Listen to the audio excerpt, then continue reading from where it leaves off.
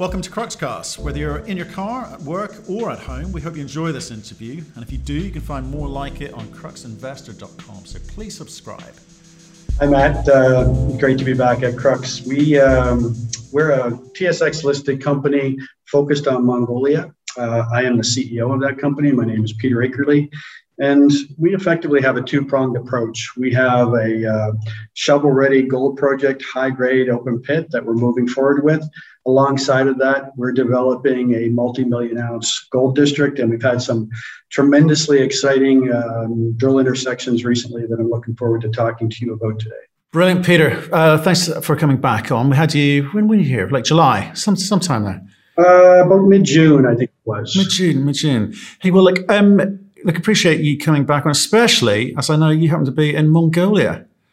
How are things there? Finally made it back. Yeah, it's been almost 2 years since I was in Mongolia, and typically I'd be here, 5, 6, 7 times a year. So yeah, it's great to be back in the ground. Lots of activity here. Drilling's underway, so back in the thick of it. Brilliant. Okay, well, cool. Look, I think last time out, for people who haven't heard your story before, we spoke to you. We talked about business plans, strategies, teams, money, and how this thing gets built out if all goes according to plan. I thought today we might sort of dig in on the assets like we said we would, because you've been putting out some nice headlines, some nice numbers there, which I think have caught the eye. Should we talk about those today? I mean, you obviously must be quite pleased with some of the grades. Absolutely, yeah. So we've drilled 2 targets since we last spoke, and we've had some tremendous success at a project called Dark Horse, which is about 3.5 kilometers to the north. But more recently, we stepped out to the west of our Bayan Khundii deposit, and we've had some very thick intersections at the Ulaan discovery. In excess of 200 meters of a gram of gold, a core of 50 meters of 3 grams. So just a very significant impact on our exploration program through that Ulaan discovery. So now we have 2 targets outside of that pit, one 3.5 kilometers north and one just 0.5 kilometer to the west, that are going to have a significant impact on the ultimate development that we see here at the Khundii Gold District. Now, so you're back in Mongolia now. A lot of people will be looking in and going, well, Mongolia, what's that like for doing business? They may be slightly uncomfortable with it. You've been operating there for many years. How has it been affected by the COVID restrictions? Has that impacted mining as a whole, your ability to do business? It's interesting. I've obviously had an opportunity to meet with some of the business elite government members as I've been here for the past week, and the mining industry in this country is largely dependent on the coal and copper production. Coal has become massive over the last 10 years. Millions and millions of tons crossing the border into China. The same with the copper concentrates coming out of Oyu Tolgoi, and iron ore also. You can imagine that the impacts at the border going into China would have caused delay, but it's shut down periodically. You just can't get any of these industrial metals or bulk materials across that border. So that's had a major impact on the economy here. But what it's done, I guess, in favor to us, is it's had people look much more closely on those commodities that they can produce and not worry about the transport into China. So in our case, obviously, production of a gold doré, selling that into the state, allowing the government to increase their financial reserve base is becoming more and more important. And I think you see that around the globe in a number of countries similar to Mongolia, but certainly a lot of focus here on accelerating and incentivizing hard rock gold development. Well, okay. Well, that is good news. And talking of which, last time we spoke, you were about to sit down and have a sort of open meeting with the public. Did that happen? Because obviously your EIA was dependent on that happening.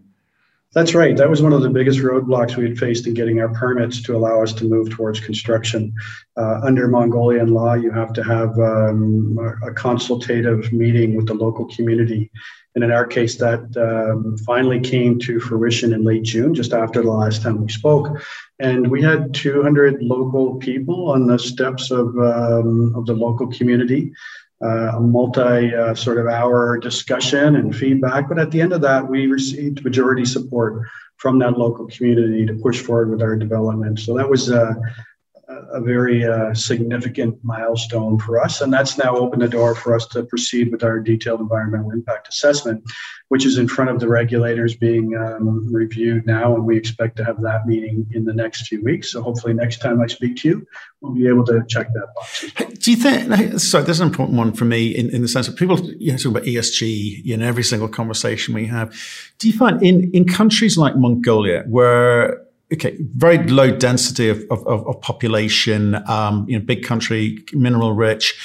Has COVID constraint in terms of being able to transact with China and, presumably reduction of tax incomes, reduced ability for people to work and get paid.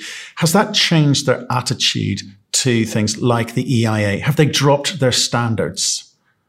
No, is the short answer. I think the Mongolian regulatory system has remained exactly the same. We're going through the same processes we would have 2 years ago for the other projects. So no, but those impacts, they are very significant. As you can imagine, this economy depends to a large degree on mineral exports. I think 30% of the GDP is generated through those mineral exports.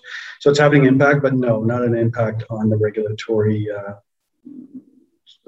the process of going through the regulatory system. Right. And how much does sorry, a slight segue here, but I promise I'll come back, how much do the big businesses, the big mining businesses, like as you say, the copper and the coals of this world, how much influence do they bear over the Ministry for Mining? I mean, are they driving that thing, or has the country, again, got a strong ministry, strong code and a good sense of who they want to be? Yeah, absolutely the latter. I see, great independence, a strong mining ministry, and then mineral implementation authority, mineral rule implementation authority. The big players here, obviously Rio Tinto is one of them. There's a multitude of large coal companies, both public on the Hong Kong Stock Exchange, but also state-run. But when I look at this, they're all following the same rules and regulations across the board, whether it's us or Rio or those Hong Kong listed coal companies. And, it is a fairly strict system that came out of the former Soviet systems when you look back into the 90s and 80s. So there's a lot of bureaucracy associated with it. But, their bureaucracy, their bureaucrats and middle management have learned the mining industry over the last decade, and it functions pretty well. Okay. Well, it's the only reason I ask is obviously you see some countries in Africa bend to the will of the larger companies because the dependence on the revenues coming through. Right. Last time we spoke, obviously, June-ish time, you say, reminded me. I'm kind of keen to get a kind of update on the molybdenum and copper project, trying to understand what you're doing with that. Because obviously all the headlines have been gold, gold, gold, and they're greats. And would love you to dive in and get into the weeds with me. So what can you tell us about that project? I think it'd be helpful if I just step back for a moment, sort of walk through the various projects in sequence, because Zumwod kind of sits at the end of that. Okay. And I just want to get rid of the outliers, though. You said right because what's the focus, the order of play for you, that'd be helpful. Let me speak to Zumwod then for a moment. So Zumwod is a very large, perhaps one of the largest undeveloped molybdenum copper projects in the Central Asia region. It's sat dormant for the last, almost a decade because of low molybdenum prices. Moly prices have jumped up to, I think they're $22 a pound today, which is, triple from where it was during that period of dormancy. What that means to us is we have 400 million pounds of molybdenum at Zumwod at current prices. That's in situ, better than $8 billion worth of metal. The previous internal studies we'd done back in the mid-teens was suggesting, $14 to $16 moly would start to make this economic. When you're talking about a big bulk tonnage porphyry development, the numbers add up pretty quickly. So there's a lot of value sitting in that project now for us, and that's what pushed us into revisiting it effectively. We've engaged with one of the big engineering firms. We've begun a revised scope study, which will bring back all the work we did previously. And over the next 6 weeks or so, we'll see that delivered and have a new set of economics we can look at. we're already seeing approaches from the steel industry in China to look at the ZoomMod project, the stainless steel industry in particular. I don't know how much you're aware of in China, but there's two major molybdenum producers that supply the steel industry there, and they went into deficit last year, which is part of why the moly price has peaked. If they're going to look for a new moly project, it seems like the logical place to look would be at the border where rail and highway has already been built. We're within 200 kilometers of it. Great metallurgy, very large project, a reasonable grade, similar to some of the other producers in China and globally. So yeah, we're excited about it. But the reason I said let's look at it in sequence is we're looking at that as a sort of stage 4 development. Get the cash flow from the gold project, enlarge that, and consider ZoomMod as something that we would consider developing with a partner when you look out 5 to 10 years from now. If somebody comes along and offers the right financial opportunity for us, then we'll consider it. And that's part of getting it back on the radar, bringing it, refreshing it. But that's interesting to me in terms of how you play those things, because obviously, is the market going to get better than it is today? Moly's high at the moment. You look at the deficit in China. Do you, as a $110, $120 million company, depending on the day of the week, have the time and patience to wait for some event, which may be bringing a strategic partner in and capturing some value? Or actively going, do you know what? I think we could get a real chunk of change, which will release all of these other projects that we've got going on. We'll ask to step it up, because I think a question sent in by one of your shareholders to us was, why not just go and raise a big chunk of change and just get after that gold now? Why this careful approach? Mm-hmm. Well, back to the first question there on ZoomMod. That's part of bringing it back to the market's attention, is to increase the visibility so those that are interested may approach us and we can look at doing a transaction along the way. My view of ZoomMod is it will be a mine. It's a question of when. And when it is, it's going to be of terrific value. And we have a roadmap here to get us into production where we don't need to sell off assets prematurely before we can maximize value out of them. So if the right deal's there, obviously we're going to consider it. But it's not going to be a fire sale. It's a great asset in the future, and we'll continue to add to that value. Why not go out and raise $20 million to do exploration? I think you can ask every company that question, and the answer is always going to be it's too much dilution at these levels. So, I've always been somebody that employs a measured approach to using shareholders' money, and will continue to do that. We're well funded enough now to continue to add ounces and continue to make discoveries. This is not an expensive exploration district. When you think about a $20 million program, some of those deep targets in Ontario or, working in northern BC, it can get really expensive. Here, we're $87 a meter and we're shallow, and the targets are sitting at surface. So I'd be hard pressed to spend $20 million on exploration. A big program for us, 20,000 meters, 5 million Canadian dollars. And that's kind of the framework of what we're looking at as we move into 2022. Firm up the dark horse Luan opportunities with the current drilling, and then embark on what I consider to be a large program, but it's not of the magnitude that question sort of paints. Okay. Well, let's get back. We discussed briefly there phase 4. So what's phase 1, 2, and 3 then? Should we run through that? Sure. Yeah. So I kind of look at this as initially, obviously, the production. We have a 65,000 ounce per year shovel-ready project. We'll get to production in 2023. And immediately after that, we see an opportunity to enhance that production. So stage 2 is really what I consider enhancement. Around that pit, we've had intersections just in the last year in areas we previously deemed waste or low-grade material. We're hitting in a couple of different areas 15 meters of almost an ounce of gold. This is within 10 meters of surface. So those areas require us to go in and do very tight space drilling that will come with grade control. And so that's the first sort of low-hanging fruit I see in that enhancement stage, that 65,000 ounces per year is going to be padded with that material that we consider low-grade or waste. Also, around that pit right now, we have 400,000 in reserves, but we have another 200,000 ounces in the 2 gram range that we can start to look to bring in, depending on where gold price is. So that's the first of those opportunities for enhancement. Moving north to Dark Horse, 3.5 kilometers, we have an oxide cap on that new discovery. The grades in that we reported since we last spoke, we're seeing 25 to 30 meters of 5-gram material sitting, in some cases starting 5 meters below surface. And we're now drilling that off into an M&I level of spacing. So that'll be sitting there at surface, again, ready to bring into that pit in the second, third, fourth years of production. And that's sort of the second of the low-hanging fruit. The third is the Altan Nar project to the north. We've already confirmed about 200,000 ounces of near-surface material that's amenable to the CIP plant. That also needs to be brought into measured indicated. Some of it's inferred.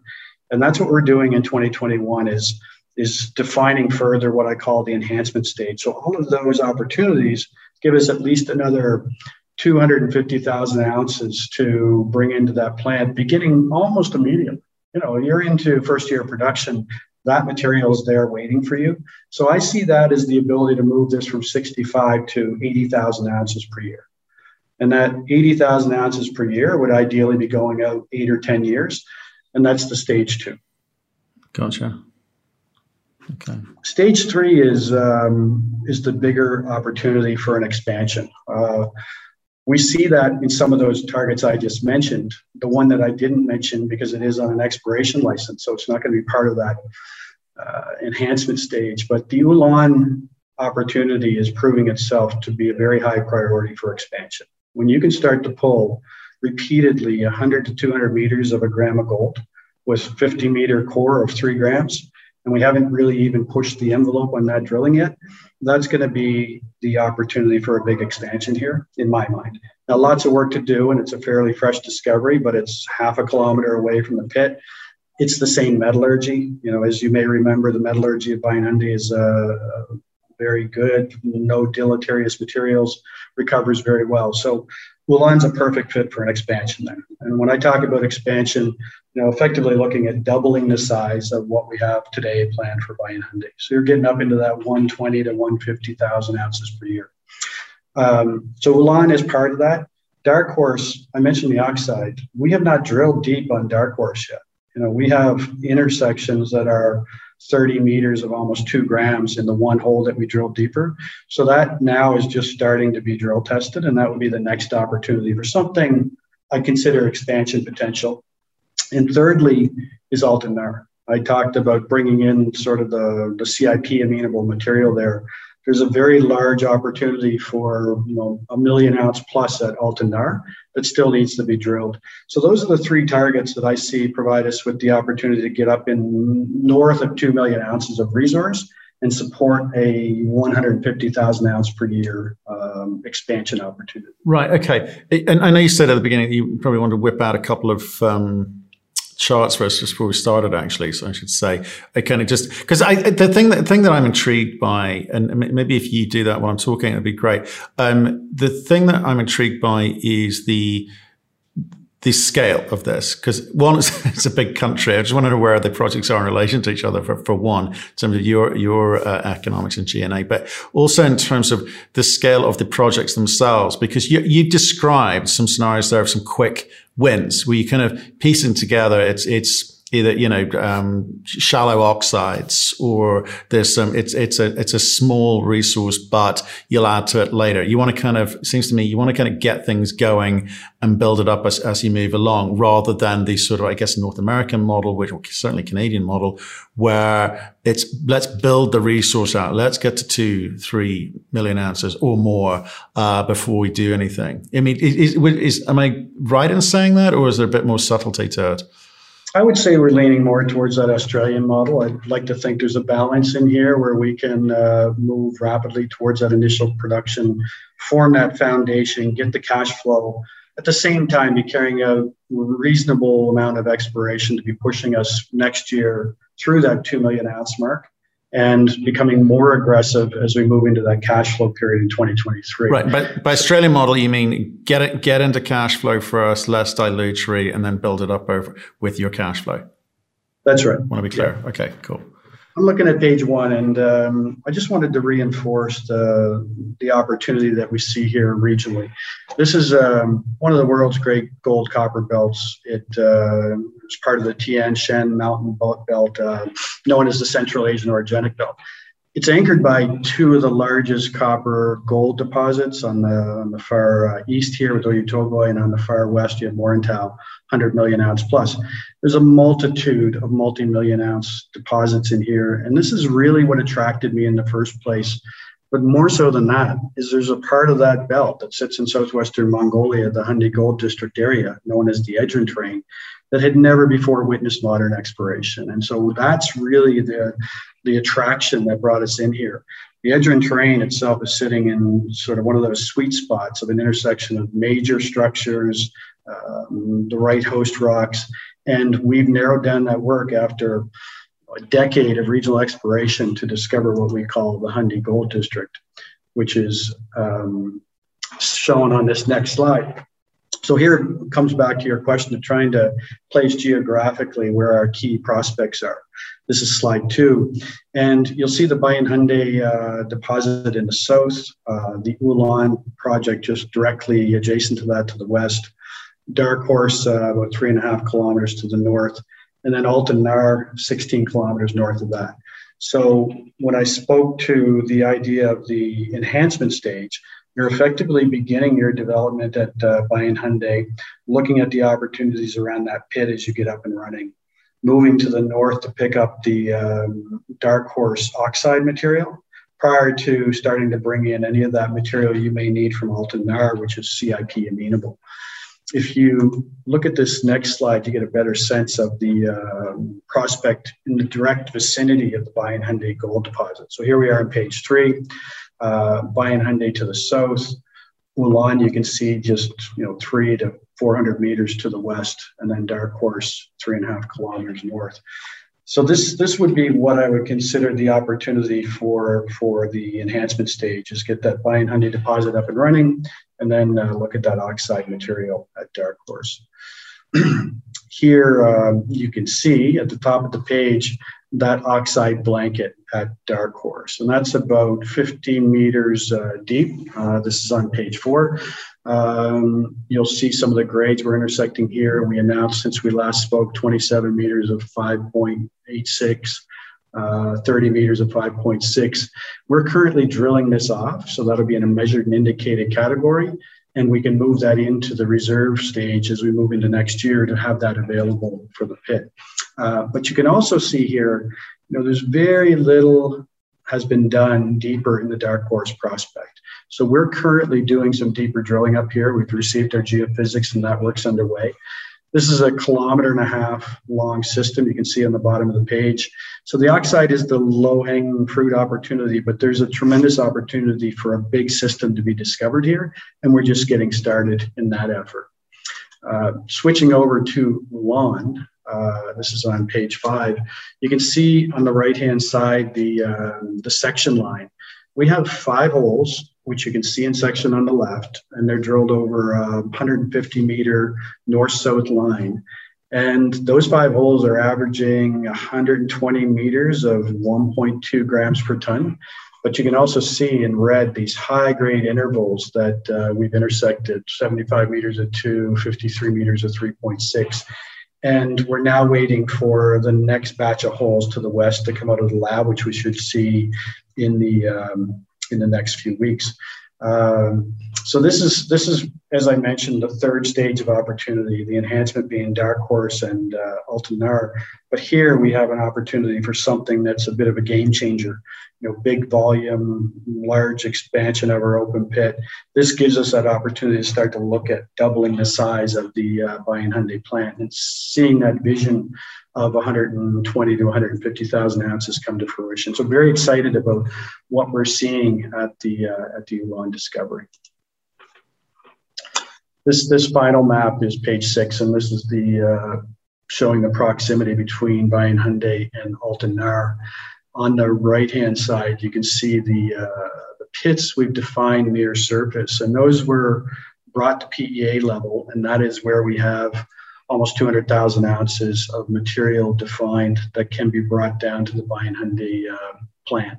So again, easily accessible material, conducive or capable of being brought into the CIP plant at Bayan Khundii.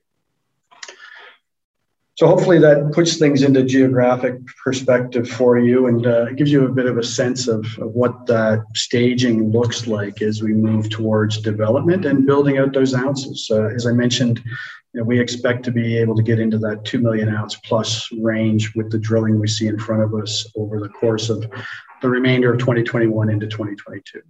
Like, thanks for that, Peter. It certainly gives us an idea of scale there. A couple of things. One, how much money have you got today to actually deliver those plans?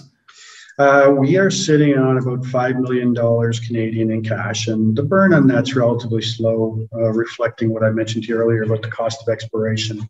There's not a significant amount of expenditure currently taking place on the construction side until we get past those permits. We just have actually launched a small financing here in Mongolia for $5 million US on the Mongolian Stock Exchange. Expect that to be successful. So by the end of this month, we'd be sitting on somewhere around 10 million Canadian. Oh, that's interesting. To do it there. I know you've got a lot of Mongolian shareholders, about 6,000 or so, but that's right. Yeah. Why did you do that? Why not open it up to all shareholders? Well, I do expect there'll be some future opportunity for the international shareholders to participate, but in terms of the intangibles that come along with a financing, we get tremendous value out of a financing here in Mongolia, just from a shared benefits perspective, and giving them that opportunity first is important. There's also an environment here where warrants aren't part of a financing, so this will be done as a single share unit as opposed to share and half unit. Okay, so obviously you I think with the EIA and applied for now, when will you be in a position to actually start joining up the economics of all of these projects? Because I know the open pit is the phase one. Let's go. That's great, but when you talk about the sorts of intervals of if I look here, 258 meters of 0.98 gold and similar sorts of numbers that we've seen from the press releases recently. And it's all near surface, and you're talking oxides, shallow stuff. It's all the language of this should be low capex development. Should be in theory if you can prove up the scale of this, but you're going to need for it to come together and work as one at some point to maximize the efficiencies, because it's all relatively close. You've just shown it's all relatively close. You'll be sharing a lot of the same facilities. So what's the timeline in terms of getting the total picture in terms of the economics? Mm-hmm. So, when you look at the prospects that are on the Altan Nar Khundii licenses, they are mining licenses. But we had to go through a tremendous amount of work to get them to that stage. I'd estimate 2 years, another $1 million of studies with the Mongolian regulatory agencies. So you can apply that to the Ulaan discovery. So we have the ability to move very rapidly on what we see on Khundii and Ulaan, and that allows us to get into that 80,000 ounce range. Maybe it pushes up into 100,000 depending on how we play with it. But I'd say that that's in the next 2 years. Ulaan, you have to look out 3-4 years to get through that process, and that's the expansion stage that I'd be looking at. Okay, and in terms of the infrastructure that's there now, because we're looking at some maps there, satellite imagery. It doesn't look like there's a whole lot going on there. But what's it like on the ground in terms of, roads, energy, water, etc.? Right. So we're 200 kilometers from the Seke border crossing, which is the pathway into China, and that's been built up. The infrastructure's there because of the coal mining district that exists in that area. There are plans to extend that rail line further northwest past our projects, but that's the extent of major infrastructure in this region. We have plans to put in place a diesel solar hybrid facility about 10 megs that will support that initial plan. When we start to look at expansion, there's an opportunity to tap into the state grid power, which would lower those energy costs, but we're not at the scale yet to consider that capital outlay. From a water perspective, we've been heavily investing in water exploration since we discovered ZoomMod. Probably $3 million US that's been invested into a number of aquifers. The one that we're planning to use for Bayan Khundii is a relatively small one, but it's just 2 kilometers, so it's west of the site, and provides sufficient water for the plant size that we're intending for Bayan Khundii, which is 1,800 tons per day. So pretty low water usage. But yeah, we have those plans in place. The water has been put into the state reserve, so it's available to us. We have companies that have bid on that diesel solar hybrid package. So yeah, all of that is very advanced. And so would the water be, you talk about building pipelines, or you're talking about trucking it in? I mean, how's that work? No, that would be a PVC pipeline. I think, keep in mind here that this is a pretty flat, gently rolling area. So you've got a short trench to lay a PVC pipeline in to put that water into the plant. Okay, fine. And so what should we be looking at for? What's the kind of the so what moments for us as potential shareholders? Okay, I get that you're raising some money on the local exchange, which is great. Take up $10 million, and you've laid out the kind of order of play there. But what are the near-term things that we should be saying? Oh, look, they've done what they said they were going to do. Yeah. Well, I think when you look at the development side, obviously that DEIA is a major milestone for us. We push through that and we can immediately get out there on the ground and start moving some dirt, which we'd intend to do this fall. So I think DEIA and launch of early works construction this year are critical path items. As we move past that, we're into finalizing our financing package. And as we talked about before, we have Export Development Canada and EBRD as part of that. So those announcements I would expect to come to fruition latter part of this year or first quarter of next. And that ties up the financing and allows us to move into full construction, at which point you'd just be following the course of that. Shifting over to the exploration side, we just completed that first very high density drilling of the Dark Horse oxide. So those results should be in the market in the next several weeks. And that will really allow the investor to understand the scale and whether or not there's continuity to that oxide zone that allow us to tap into it. So those results will be out. The expansion of the Ulaan system, all we've reported on really is that line along the eastern side. We're stepping out to the west, and if we can continue to see these 100-meter plus intersections of a gram, ideally with those high-grade zones, that's going to really start to put some materiality on that discovery. I think people will be able to understand, okay, this is looking like that 1 million ounce opportunity. There's a tremendous amount of room to the west of that we've yet to explore, and there's never been any drilling. You may remember that Ulaan was only owned 51% by us until late last year. So this is the first time we've really given it a good shot. So Dark Horse, Ulaan would be the keys on the exploration side.